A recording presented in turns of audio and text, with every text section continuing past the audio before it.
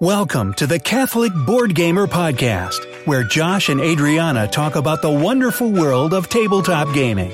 A recent study reported that 96% of families who play board games together say that they feel close. Why do you play board games? We'd love to hear from you at patreon.com/CatholicBGG. Have an upcoming Kickstarter launching or a game that you would like others to know about? Follow Josh on Instagram.com/SHUA01 or on BoardGameGeek.com/user/Cade_ONE.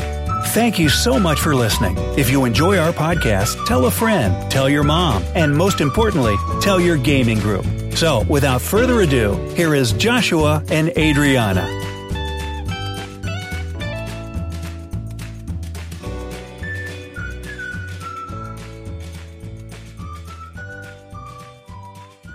Hey, welcome back to another episode of the Catholic Board Gamer. I am Josh, and Adriana is not going to be on this episode today. She went to see Peter Rabbit with her grandma, so I just thought I would take this time to record another episode for the month. Good to be back. For Christmas, we got lots of cool stuff. From my grandma, a pop filter, so hopefully this sounds a little better. We got spoiled this Christmas. So we got from my sister, we'll start with this one. This one's called Ha Ha Mustache.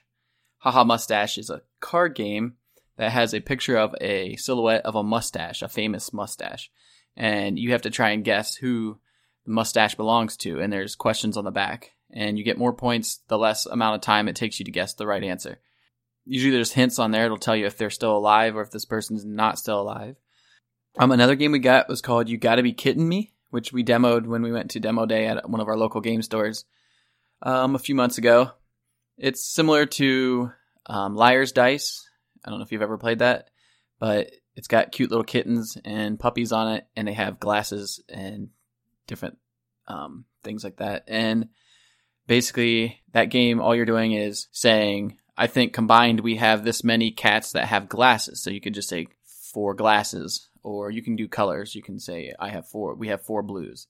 The next person either has to say, I agree, and up it by 1 number, or they can say, you gotta be kidding me.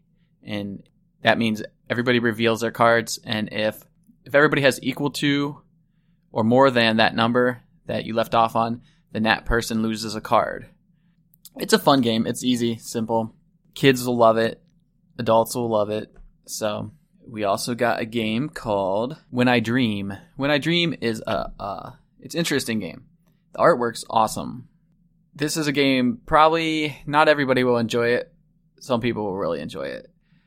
One person wears these blindfolds. Sorry, my heater kicked on, so if you hear a noise in the background, it's probably the heater. So one person wears a blindfold. The artwork's similar to Dixit, where it's pretty abstract. And basically, you're going around and describing this card with 1 word. Only, there's different rules. So, like, some people, they're trying to be mischievous. So they're trying to basically sabotage. And so they say words that have nothing to do with the card. To help you out, the cards do have things that are unrelated to the main theme of the card. So you can just say those things, which helps for people who can't think right off the top of their head real quick. So the person with the blindfold is trying to figure out what is being pictured in the dream. It's actually kind of difficult. You're trying to try to figure out who is lying as you go around. And then on top of that, you're trying to figure out who's telling the truth. And then there's a rule where there's somebody is trying to sometimes say the truth, sometimes not say the truth. But they score points based on how even the cards are. So they're trying to get to level out the balance of the game, which is an interesting concept. And then the person who is dreaming the next morning, they have to try and remember their dreams, recall their dreams. And if they can get all of them right, then they score even more points. That's the hardest part. It's pretty simple for me to figure out who is lying and who's not, and then figure out those themes. It's harder for me to recall the right ones. That's where it gets difficult. So that's a fun game. It's called When I Dream. I would encourage you, there's probably playthroughs on YouTube. Watch those before you buy it. Because again, I enjoy the game, but like not everybody in our game group enjoyed it. So And it's probably not for younger kids, not because of the content, but basically because you do have to, it's a lot going on. It can be, like Adri she's an anxious kid, so it's really not a game for her, because for her to try to remember things and then have various things going on at once. So, and then we also got some expansions. We got the the Cities of Splendor expansions, it's 4 expansions in one, which I talked about in an earlier podcast. We've played through 2 of the expansions. The one that we played was the Trading Post, and then there was one called the Strongholds expansion. It didn't add too much to the game. It didn't take away too much from the game, so it was kind of like take it or leave it. It did extend the game a little longer, so if you think that Splendor goes by a little too quick, the Strongholds expansion might be for you.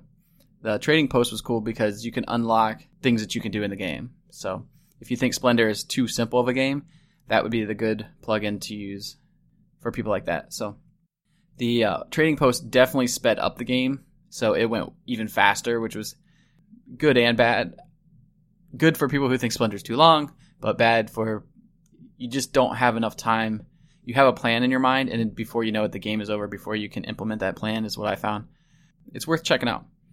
And then we also got the Sheriff of Nottingham expansion, Merry Men. And this one, I watched a playthrough on YouTube, and I have not played it yet.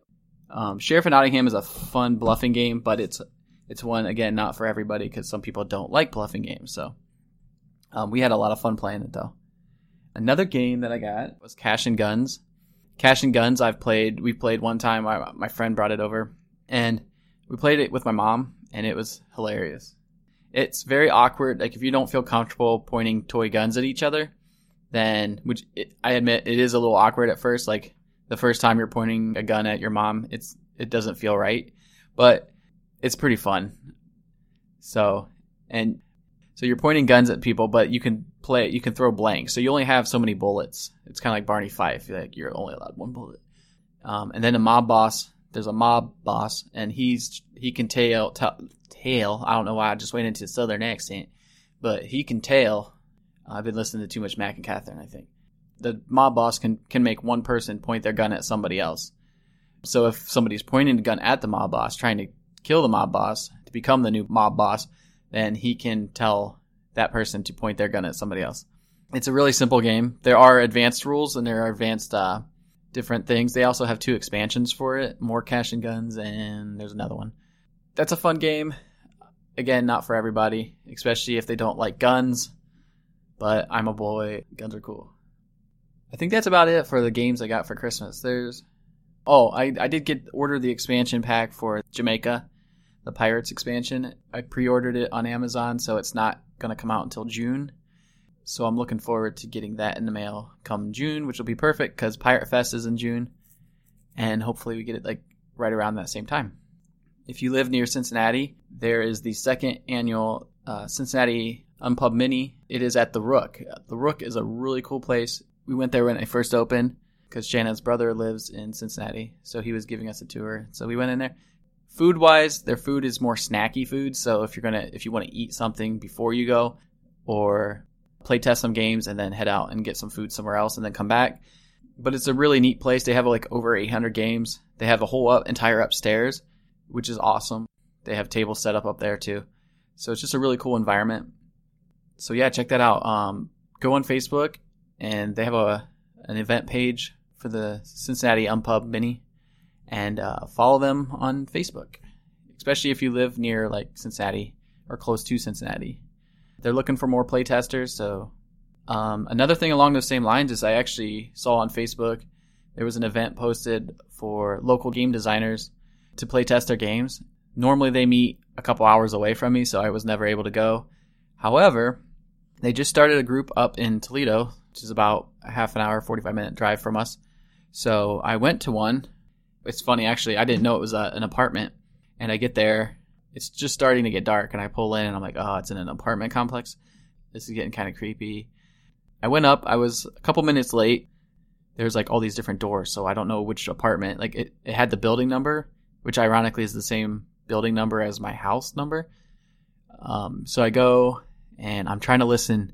I hear somebody's TV on, and I'm like, okay, so it's probably not that room. So then I'm listening to another door, and I didn't hear anything in that room. So eventually another guy walked in the door, and I'm like, are you here for the meetup? And he's like, I am. I said, do you know where we got to go? And he's like, I don't. So together we were lost. Eventually we figured it out, and I had actually met one of the guys. He came to our Unpub Mini in Fremont, and the other guy that got there late too, he and I feel like we've met before. So I don't know if he was also at our Unpub or he just looked very familiar to me. And he ended up being, I think he was from Michigan. And then there was a couple other guys there. So I got to play test some games, give my feedback, and it was pretty cool. Actually, there were some pretty decent games. I posted some pictures of them. You can find me at Shua01, SHUA01, on the Instagram. If you do follow me, message me on there and let me know that you listen to the show. So I play tested 3 games there. The first one I want to talk about was a game called Palm Island. Palm Island is a solo game with a co-op variant. So basically what that means is that it's basically designed to play by yourself as a one-player game. Say you're at a theme park waiting in like a 2-hour line for a ride, or you're in line on Black Friday waiting for Best Buy to open or something like that. You can just play these cards. You play it in your hand. So you're not like laying cards down. You're actually holding the cards in your hand and turning them different directions. And I was playing it wrong. So as I was playing it, I thought I was doing very well. And then I realized about halfway through that I wasn't playing it correctly. So you're supposed to keep the cards in order, even when you turn them, like when you turn them sideways, which is basically like banking them. And somehow you're supposed to keep them in the right order of the cards, which makes it more difficult. So this game is actually his plan is to bring it to Kickstarter on February 27th. So check that out if you like thinking games, or if you don't have any friends and you just want to play games by yourself, you can go check it out. It's called Palm Island, which is a play on words, like palm. Could be like palm tree, but it's actually like you're playing the cards in your palm. The artwork was really good. He did an excellent job on the prototype. Yeah, Kickstarter, February 27th. Check that out. Oh, another game I played was King's Guilds. I don't know if that's the name that it's going to stay, because I noticed on the Board Game Geek that there's already a game called The King's Guild. His plan is to pitch the game at Origins, which is down in Columbus. It's a huge gaming convention. If you live in Ohio, I would encourage you to go check out Origins. People come to Origins from all over the place. Very first episode of our podcast, Adrian and I actually went to Origins for the first time last year. The game looks very intimidating when I went to play it. It looked like a heavy game, but they convinced me to stick around. So I played it. He gave me, there's different rules also. Not rules. I'd say things funny because I'm from Ohio. My wife makes fun of me. She says I say things with an ooh sound. Like I say it all the same. To me, it's all the same. Actually, the game wasn't that difficult. The way you play each character has it's almost like a mini game within a game. So each character has like a game going on within the game. So it's an interesting game. I was amazed at how balanced the game was. Like how balanced he was able to make this game because of that. Like the fact that there's so many different variations. Each person's playing kind of a different game within the game. There's an element of the game where basically everybody's can change other people's games within the game. So he describes it as an asymmetric strategy game. So Nathan Wool plans to pitch the game at Origins 2018. He has obviously put a ton of time and thought into this game. Hope it gets picked up. And the final game that I played was pretty awesome. This was my favorite out of all 3. This one was actually made by the same guy who made Palm Island, from Portal Dragon Games. Of the 3 games, this was my favorite. It's a space mining game. It was called Planetoid, and his prototype was excellent. I'm afraid that when he actually comes out with the game, which he's actually planning on running a Kickstarter for this game as soon as Palm Island is complete. And once Palm Island finishes up on Kickstarter, he's going to launch this one.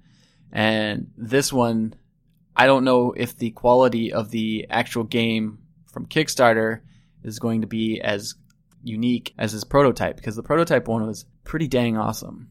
So basically what you're doing in this game is you're going to a planet and you're mining for different minerals, and you have different options based on, you have different drills, different attachments to like your mining machinery that allows you to do different actions on the planet. So you can reveal, sometimes you could excavate, which is basically you can look at there's little circle pods or whatever. Basically score points by collecting different things of the same or different things of different. I don't know. I'm not giving this thing justice, but yeah. So this was Portal Dragon Games, and you can follow them on Instagram under the Portal Dragon.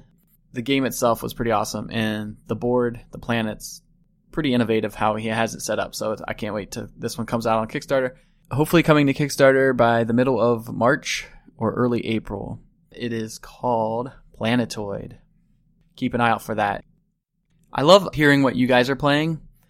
If you want to send me some audio, you can contact me send me a DM or a private message on Instagram, and I will let you know my email address, so then you guys can send me some audio feedback if you like. This past weekend, we went to my mom's. We usually have a monthly game night, and we were thinking about having one up here at our house, but my mom's birthday was on Groundhog's Day, so we decided, hey, it would be cool to have our game night at my mom's. So she wouldn't have to cook, so we set that up. We invited people over, and everybody could bring a frozen pizza, their favorite frozen pizza. And we had, if you don't know what a pizza pizzazz is, they're awesome. Like we've gotten our money out of this thing 100,000 times over. Basically, it's like a cooker for pizza that just, so you don't have to heat up your oven. You just stick it, plug it in, and put your frozen pizza on there. It's also good with pita bread pizza. So like if you want to get like pita bread or something like that, or like a crust, and then you could add your own fresh ingredients, which is what my sister did, because she's like a health nut, and she made a super healthy pizza. We did the same thing with a buffalo chicken pizza. We used buffalo sauce and barbecue sauce. We made a couple of those, and works awesome. So we had, my sister-in-law she just got a pizza pizzazz for Christmas. We've had ours for well over 10 years. We made way too much pizza, and it was fun.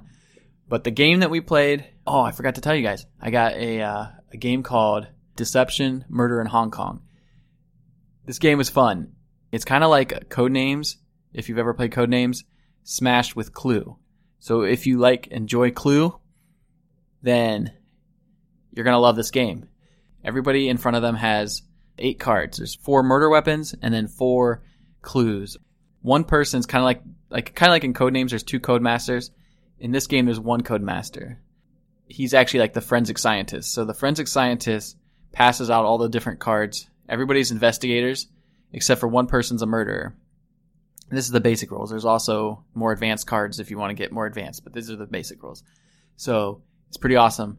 So the murderer everybody goes to sleep, kind of like in Werewolf. Everybody goes to sleep, and the private investigator or the scientific investigator says, "Murderer, wake up." Murderer wakes up. Murderer gets to pick 1 murder weapon and then 1 clue that he leaves behind. So he points to the 2 items. Scientific guy says, "Okay, I got it. Go back to sleep." Murderer goes back to sleep.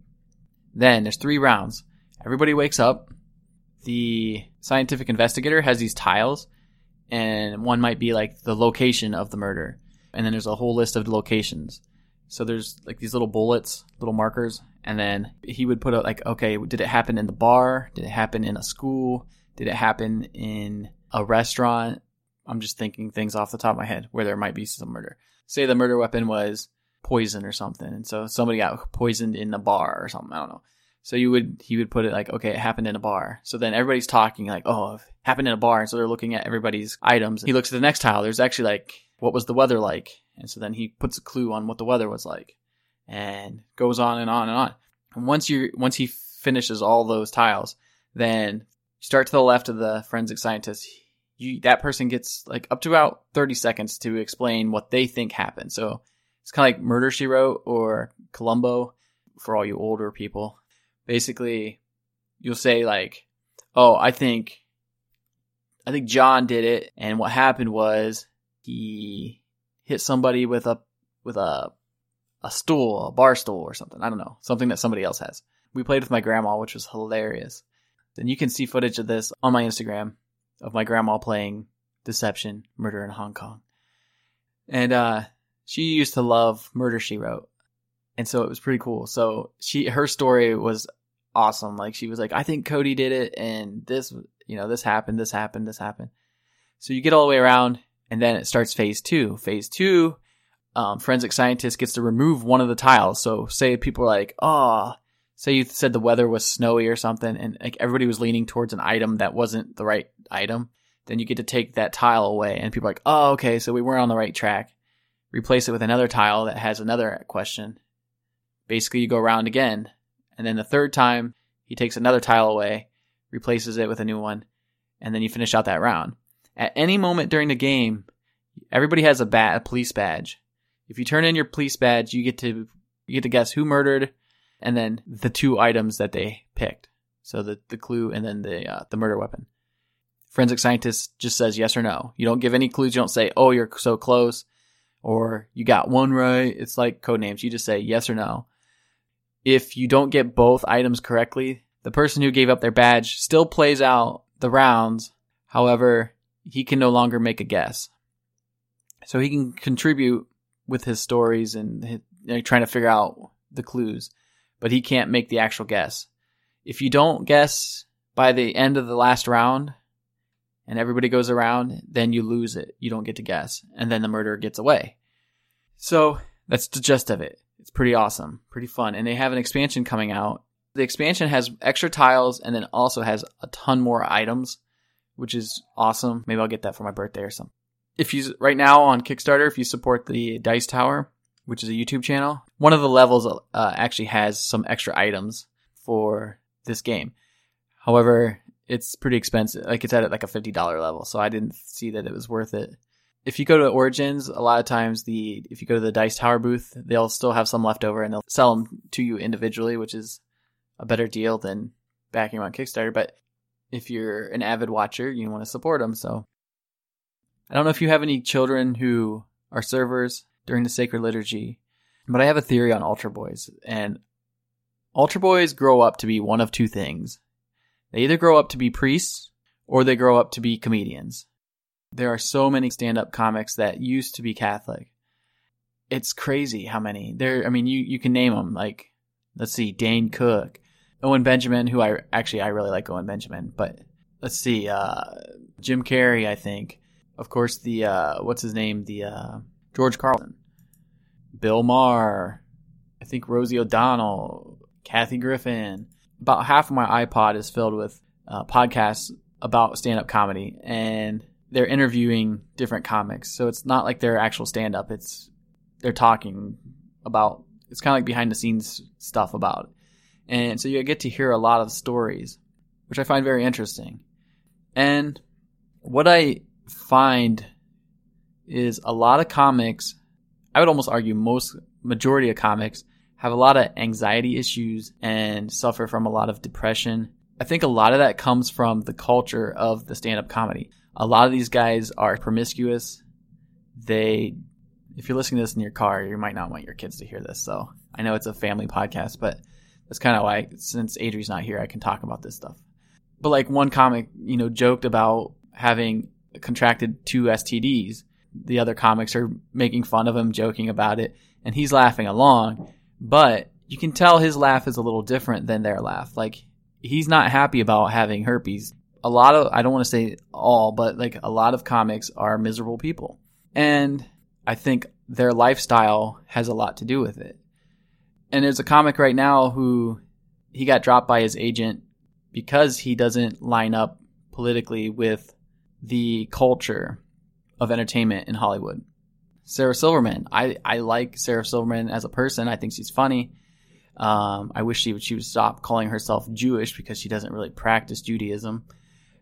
She's culturally Jewish. Same thing for Catholics. There's so many cultural Catholics, that people that say they're Catholic, but they don't practice their faith. They don't have a relationship with our Lord, and they don't live it.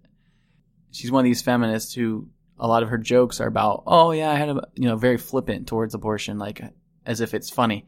And I'm not a person who says you can't joke about things on stage. Like, comedy is comedy. I'm not someone who wants to limit your freedom and liberty to say things.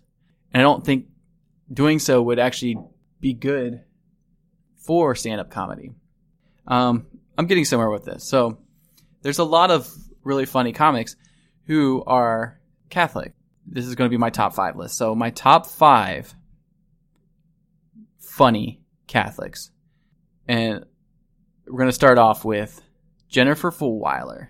Jennifer Fulwiler, she hosts a show called The Jennifer Fulwiler Show. She's a mother of like 6 or 7 kids. She's hilarious. So I would encourage you all to check her show out, Jennifer Fulwiler Show. She did an excellent interview with Jim Gaffigan's wife, who, I don't know if you know this, but like she found out that she had like a softball-sized tumor in her head, and she needed to get it removed. And Jim Gaffigan, who also makes the list, obviously, if you follow him on YouTube, they were doing this thing where he and his wife, Jeannie Gaffigan, she had to eat through a feeding tube. I don't know if she still does, but they would bring on these chefs, these big name chefs that they're friends with. And he'd be like, what are we going to make today? And she's like, oh, how about if we go with the steak dinner? And it's all powder. Like, you just mix it with water or something, and you put it into this device, and then you have to shoot it in through this tube. And they have like a code name that they yell out whenever it's time for her to open up the valve so that the food will go into the stomach and not come out of the stomach, like come out. So they have to say whatever the code word was. I forget what it was. And they push down and they fire this mush steak dinner into her body. And it was really funny, but it's an example of a husband who is not running away from his response, like his vow to his wife, in sickness and in health. And it's very inspiring to see that. And as much as Jim jokes about how lousy of a Catholic he is, because it's basically his wife, he jokes that the joke is that she's Shiite Catholic. By now you've all heard that joke. And she helps write a lot of Jim's jokes. Another story about the Gaffigans, there was a lot of Catholic websites got on Jim a couple of months back because I forget, they were eating somewhere with their family and it came out and there just happened to be a gay pride parade. And so somebody handed their kid like a rainbow flag or something and stuff, and somebody snapped a picture of them. And he made a joke on Twitter about it or something. And the thing about that is like, I don't know if anybody watched the Jim Gaffigan show. It was on like TV Land or one of those channels. I don't know. I bought the first 2 seasons on DVD from Amazon. And it took me a while to get into the type of show that it is, because it's not my type of sitcom, I guess. But it took me a few episodes to get into the flow of the show. But once I did, I understood the genius of it, because there was actually an episode, and I encourage you to check it out. I think it was, I don't know if it's episode 8 or 9, but Jim's wife, the lady that plays Jim's wife in the show, she asks him to take this Bible to the church to get it blessed, I think, or something like that. So on his way, something happens. I don't know if it starts raining or what, but he puts the Bible in a plastic bag to prevent it from getting wet. But somebody snapped a picture of him putting the Bible into the plastic bag and captioned it like he's throwing away the Bible or something. I don't know. But it was interesting because then they show all these news channels. So like actual news people like CNN, Fox News, E! Entertainment, all these different news sources that put out media, and they all put a different spin on it. So like the rights, like the evangelicals are like, Catholic comedian throws the Bible in the trash. And then like the other side's like, comedian is Catholic. It was funny because they basically illustrated how the media will take something and twist it into something that it's totally not. And that's what I saw happening with this photo that was pretty innocent. And I'm not somebody, I'll be upfront with you guys. I'm pretty conservative if you haven't figured that out. I lean more libertarian. The liberty movement allows for people who believe that are for the rights of the unborn. And that is okay in a libertarian, that's acceptable in the libertarian platform, because they don't legislate morality, I guess is what you could say. They're not against morality, though. If you want to read more about this, I encourage you to read a book called The Law by a French guy. I can't remember his name. Frédéric Bastiat. It's Bastiat. His argument in the book is that because somebody doesn't want the government to legislate morality does not mean that you should not be moral people. And he argues that people can be moral people without the law telling them that they have to do things. Pope John Paul II had a good quote that said, "Freedom consists not in doing what we like, but in having the right to do what we ought." When we talk about freedom, it doesn't mean going out and doing whatever we want. It's going out, being able to go out and do what we should be doing the right thing. One of the quotes from Frederick is, "Let us try liberty. Liberty, which is an act of faith in God and in his work." So he was not against morality or God. He's against someone else taking away our God-given liberty. Another book that I recommend to people, and it's another super short book, fast read, is a book called Absolute Relativism by Chris Stefanik. Anyone who's been to a Steubenville Youth Conference has heard the name Chris Stefanik or Stefanik, I don't know. Basically, this book is talking about moral relativism and where we're headed as a culture. And if we're not aware of where we're going or where we're headed, then we're going to wake up someday and be like, how did we get here? Okay, that was season 1 of the Jim Gaffigan Show, episode 9. Number 2 is Father Sean and Justin from the Untitled Catholic podcast. These two guys, they're twin brothers. One became a priest. The other one's a husband and a father. These guys are hilarious. They could always use some more subscribers. So go over and check them out on the Untitled Catholic podcast. I don't think they edit their episodes hardly at all. Like, it's pretty raw. So if you like raw podcasts like I do, it's the quality is not the greatest, and they have spike. Like, when they laugh all the time, they're constantly laughing and it's funny. They're talking and all of a sudden they're just laughing really loud and the audio spikes. But they say some pretty hilarious stuff. That was number 2, Father Sean and Justin. Number 3 is Mac and Catherine. As we mentioned in the last podcast, we played some audio from what they've been playing lately from the Catholic in a Small Town podcast. They're hilarious. They got me laughing. Usually I listen to Catholic in a Small Town on my way to work, and it puts me in a great mood. Like, it brings a smile to my face. I laugh out loud. Like, I literally laugh out loud when I listen to podcasts. And when I listen to them at work, like, everybody's like, "Oh, there goes Josh laughing again." Because I will laugh. People say, like, if you watch a comedy by yourself, you will not laugh as much as if you're watching it with somebody else, which is probably true for a lot of people. But me, I have a tendency, and maybe it's from my stepdad, because my stepdad, he will laugh. Whether you're in the room or not, he's laughing. And it's weird. Number 4, Mackie the Kid. One of my all-time favorite stand-up comics. He was on Last Comic Standing, and his name is Joe Mackey. If you don't know who Joe Mackey is, he looks goofy as heck. If you look him up, he's an interesting-looking fella with a super high voice, and he jokes that he gets mistaken for a girl.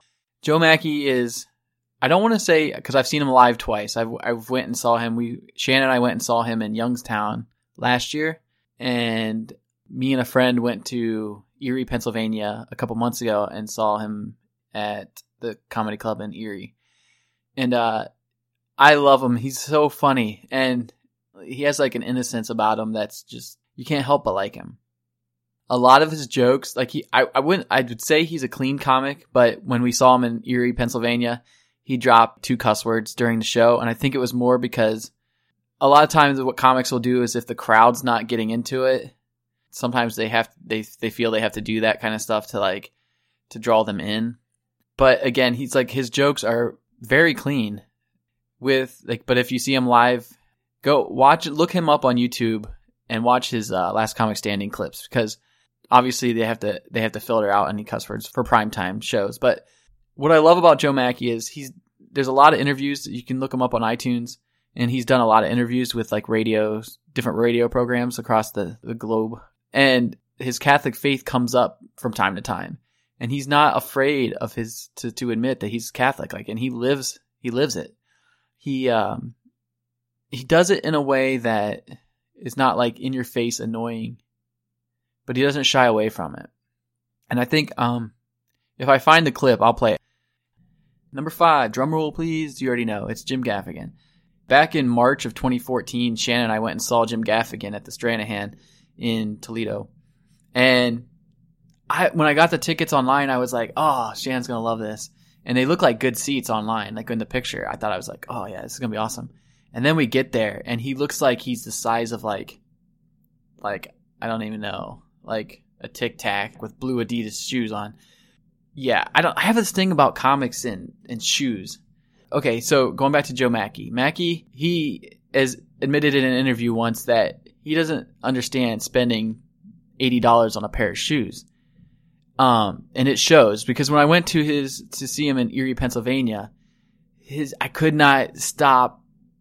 It was a distraction. It was like I'm looking at these cheap Walmart looking shoes or Payless, I don't even know, but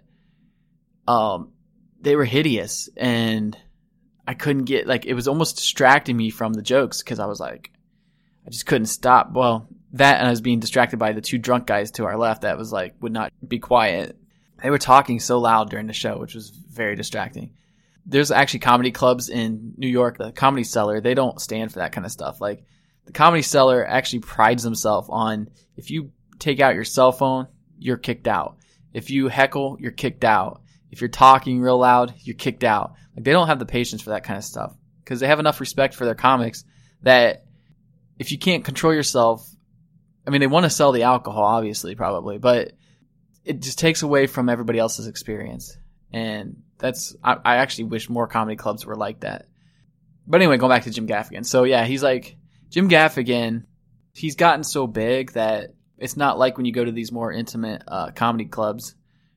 You know, it's a smaller venue. I like the smaller venue because it is more intimate. And like nobody wants to sit up in the front row. It's weird. It's like when you go to the comedy club, nobody wants to sit in the front row because they don't want to get made fun of. And I've been made fun of a couple times. So I think key is if you're laughing. If you're laughing and having a good time, they usually don't pick on you. It's when you're acting a fool that they call you out. So yeah, so Jim Gaffigan, it was still funny, but it was just, again, the venue was just too big. I don't know. I enjoy the smaller venue. Here's something interesting. So I found out that my cousin Lauren, Adri's godmother, her husband Jimmy, when he was in college, he used to work at the comedy club that Shannon and I used to go to quite a lot. You know, we used to go to the comedy club a lot. It has since closed. They opened up a different comedy club in Toledo. It used to be Connections and then the Funny Bone, and Connections went out of business, which is the one that he worked at. It was definitely not as fancy as the Funny Bone, but I didn't realize that my cousin's husband used to work there. He was like the door guys at the show, at the comedy club. So we probably met and didn't even know that we met. And he's from Columbus, so my cousin and him met down in Columbus at a YMCA. It's just interesting how often we meet people and then we meet them again, and it's like we were at the same place at the same time. This was weird. So I went to a Christian music festival. It was like art show / skateboarding / like, but it was up in Pennsylvania, but it was like all the way. I didn't realize it was so far out, but it was called the Purple Door Festival. And me and a friend went. I'm like, hey, you want to go up to Pennsylvania? I was thinking like Pennsylvania's like the next state over. We should go up to the Purple Door Festival. It'd be sweet. So we go up and we're driving forever. It's like, it felt like forever. And we got there. It was at like a ski resort, but it's summertime. So it's like, there's not snow, obviously. And saw a lot of the big name bands like Skillet and Cool Hand Luke, a bunch of up and comers that were pretty awesome. Reliant K. But we're there and I see this guy's shirt in front of me. I'm like, Gribble's IGA. I'm like, that's the grocery store in the small town where I grew up. And I'm talking small town. I'm like talking small town. Like we had, I don't know, our graduating class was probably 60 or 70 people. I think it was like, we had 80 kids in our class. And I think like, I don't know, 10 or 20 of them didn't graduate. But we had like a small class. I'm talking like a small town.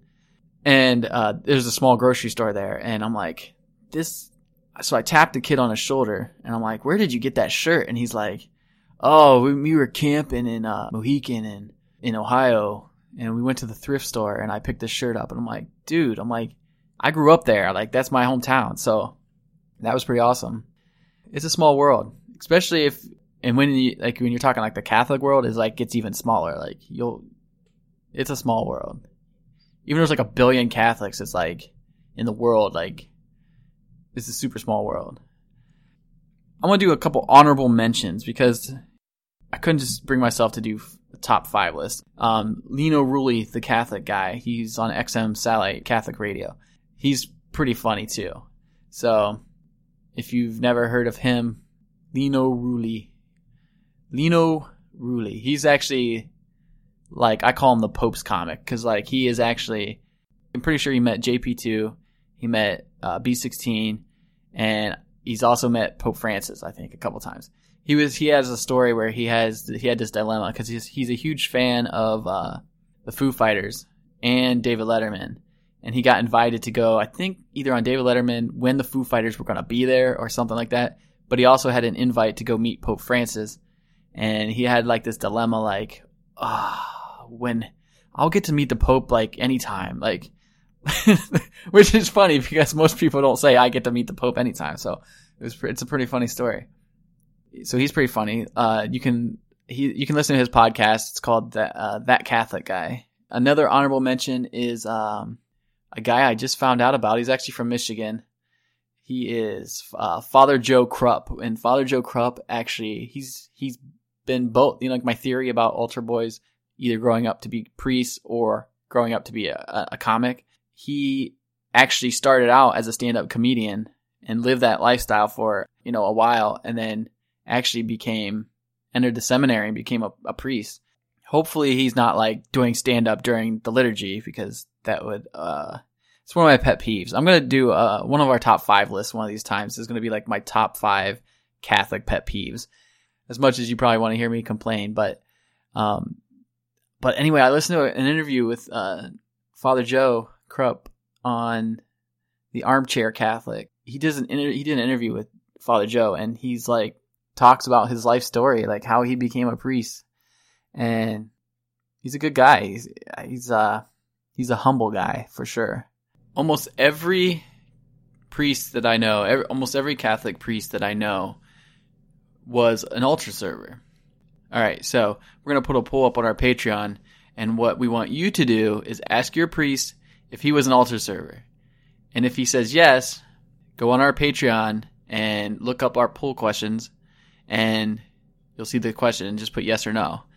Because I have a theory on this. Like, I've just never met a priest that wasn't an altar server, which is surprising to me. I was never an altar server.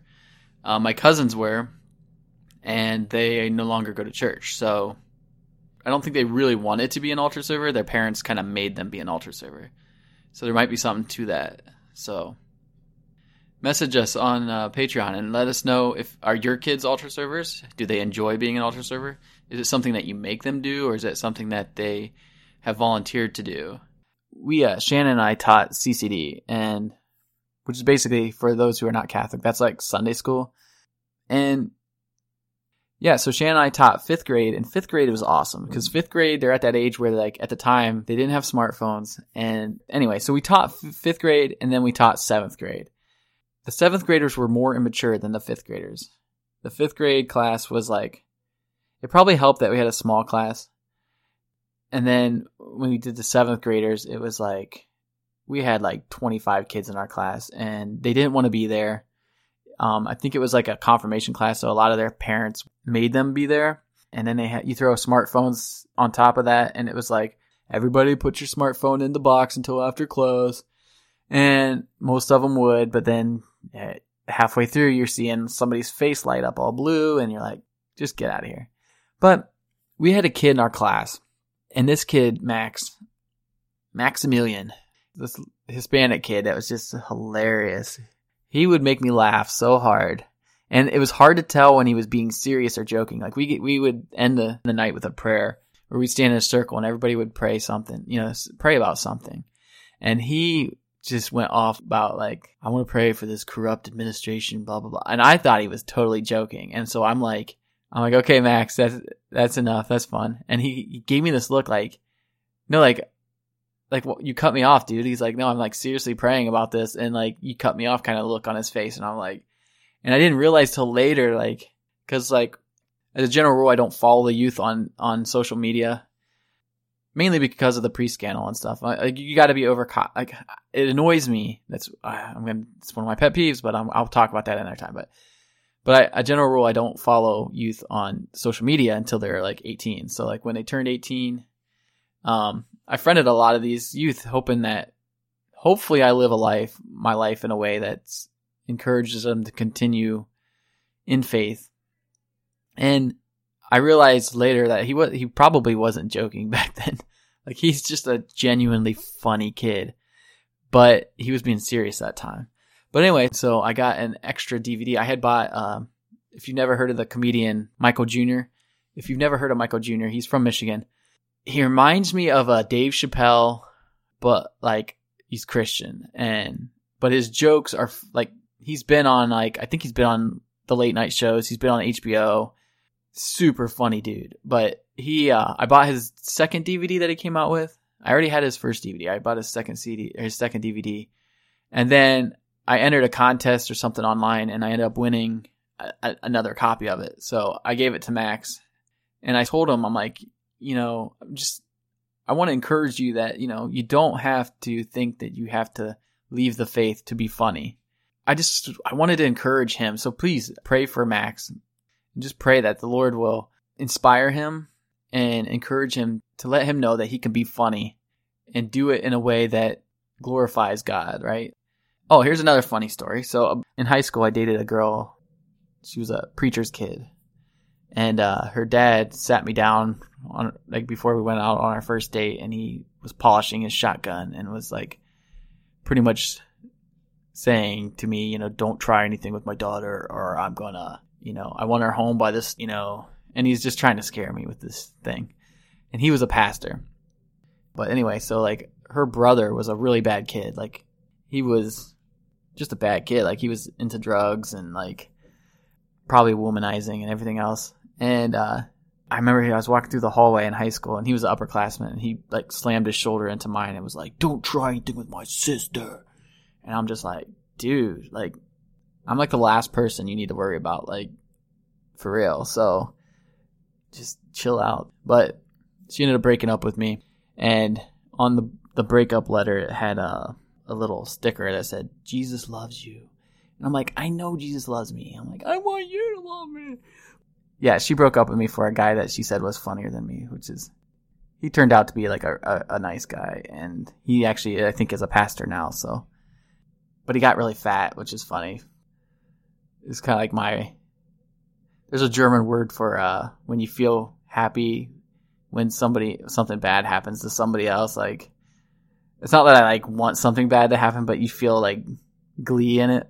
And there's a German word for that, and I don't remember what it was. But so, who is your favorite comedian? Are there any other comedians? I know there was a girl comedian. What was her name? Julie something on YouTube. She's Catholic, and I didn't put her on the list because although she's funny, her jokes are kind of like the jokes that non-Catholics tell about Catholics, and it's she's allowed to say it, but they shouldn't, kind of thing. But I don't know. To me, it's kind of cringy. So, and I forget her name though. But I might put her in the show notes if I think of her name. But is there anybody out there that I should any comedians that you like Brian Regan? He's a good, clean comic that's really awesome. Ryan Hamilton. My brother and I went and saw Ryan Hamilton in Chicago, and he's very funny. He had a 15-minute joke about a hot air balloon, and it was hilarious.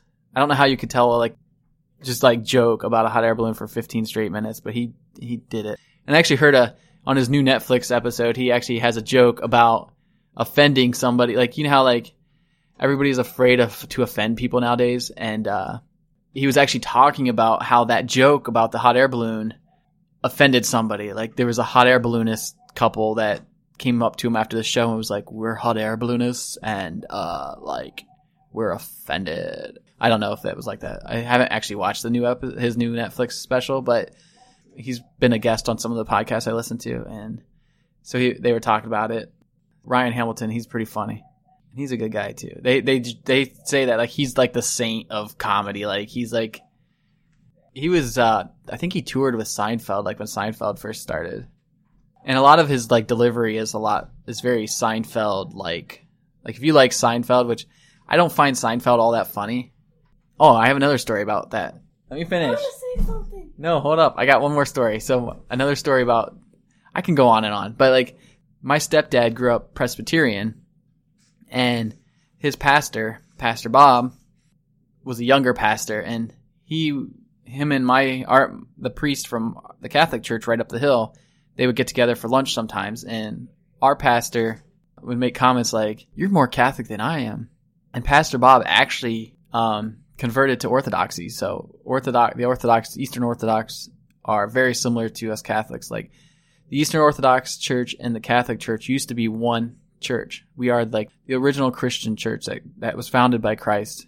And we share a lot of the same saints, a lot of the same traditions, and a lot of the same beliefs. There's some differences, but we both have an apostolic succession, and we both share the belief in the Eucharist and the belief in baptism. But anyway, so Pastor Bob, before he became pastor at this Presbyterian church, taught at a college somewhere up, I think in New York or somewhere. And one of his students actually dated Seinfeld. I don't know if she dated Seinfeld or if she married. I think she might have married Seinfeld. I don't know. But she was in his class. So Pastor Bob actually taught Seinfeld's, I think, girlfriend or possibly fiance, possibly wife, in a class. And so that's another example of how small the world is. So if you want to learn more about Orthodoxy, listen to Orthodoxy Live. And if you want to learn more about the Catholic faith, I would encourage you to subscribe to the podcast Catholic Answers Live.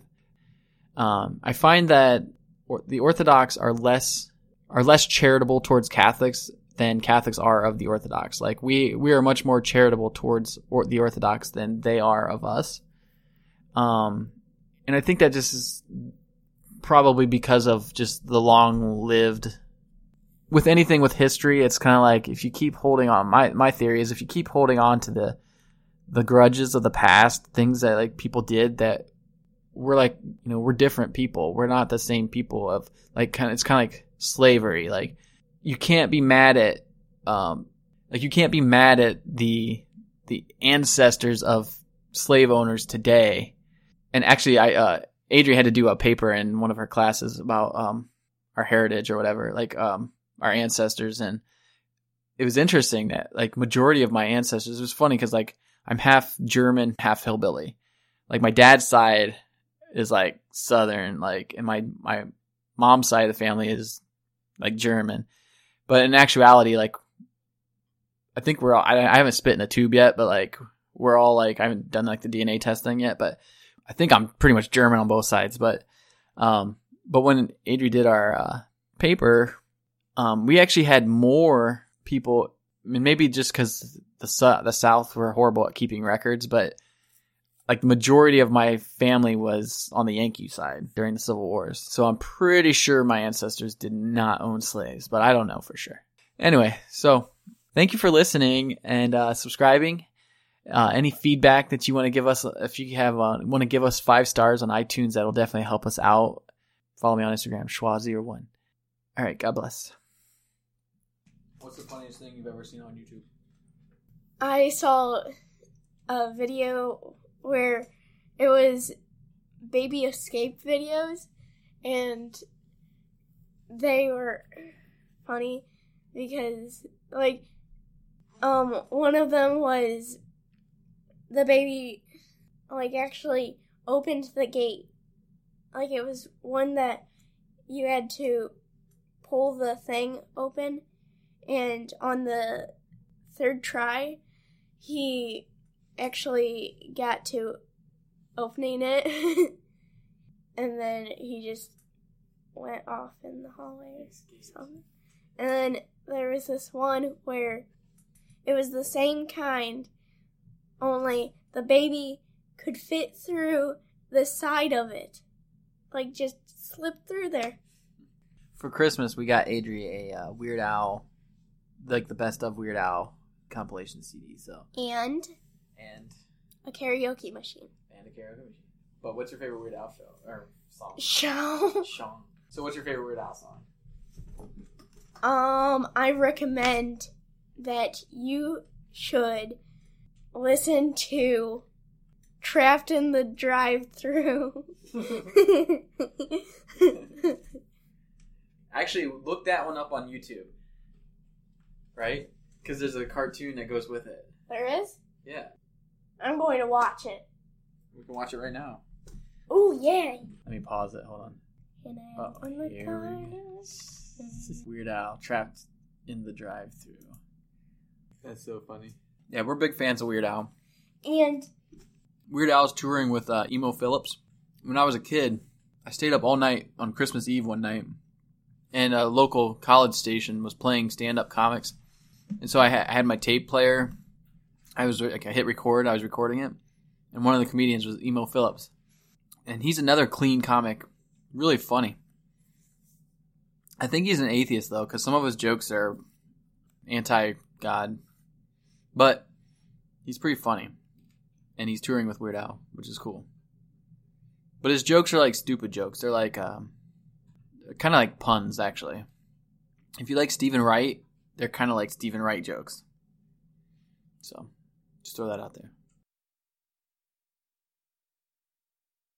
So then all these women don't have kids because they're trying to, make as much money as possible because that's what womanhood is defined by, because they think that's empowerment. And then of course, the other thing that's empowerment is Planned Parenthood, which is ripping life out of their womb once they create the life, okay? Okay, so then what happens? Then women realize that they should have had kids, and they have this emptiness that follows them everywhere they go. And that no matter what they do, it doesn't fill it. Like, I know Chelsea Handler. I've done her show 5 times. Like, I'm not just this random spectator. I watch someone be cool and fun and slowly become a psychopath.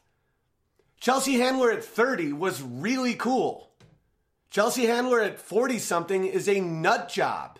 And you see this over and over. Amy Schumer used to be really cool. I shot a Butterfinger commercial with her. She's let me stay at her apartment. I've done her TV show. The chick was a rock star. And then you watch them age. And then you watch them think that they have to baby everyone. And that everything is about safety. And everything is about not saying the wrong word and not hurting feelings. You know what that's good for? Babies! Like, that quality is good in a woman when you're dealing with a 1-year-old in an electric socket. But they didn't have babies. Sarah Silverman none of these people had babies. So they baby everybody else. And you know what that leads to? Genocide.